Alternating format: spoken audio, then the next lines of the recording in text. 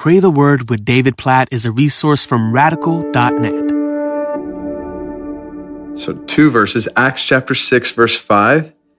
And what they said pleased the whole gathering, and they chose Stephen, a man full of faith and of the Holy Spirit. And then it lists some other guys. And then you get down to verse 8.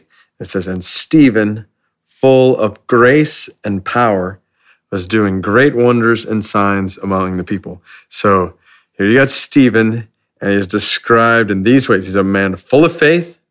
He's full of the Holy Spirit. He's full of grace, and he's full of power. Now that's a great description.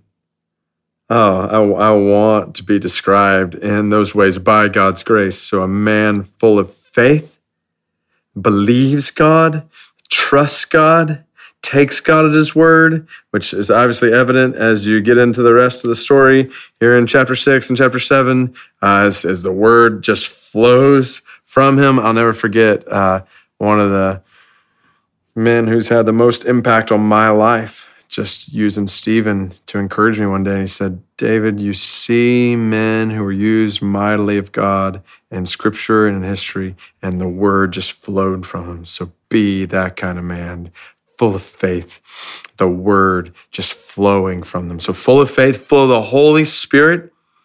Like that was the commentary on his life. The Spirit filled him. It was evident. And it's evident here in the end of chapter 6 as, everybody's gazing at him in verse 15. He sat in the council, saw that his face was like the face of an angel. He was just walking full of the Holy Spirit. So full of faith, full of the Holy Spirit, full of grace.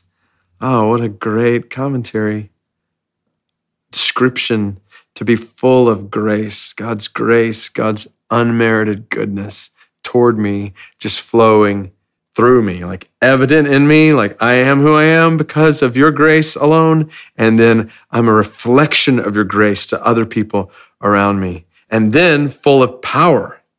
There was a boldness here. There was and the beauty is, in light of the grace and faith in the Holy Spirit, it's not a abrasive power. It's a humble power. There's a contrite, humble power, this contrite kind of courage that we see in Stephen that enables him to do that, which he could not do in his own power, but he's full of God's power, so he's doing what is far beyond what he could do on his own. So may this be true of me. May these descriptions be true of you.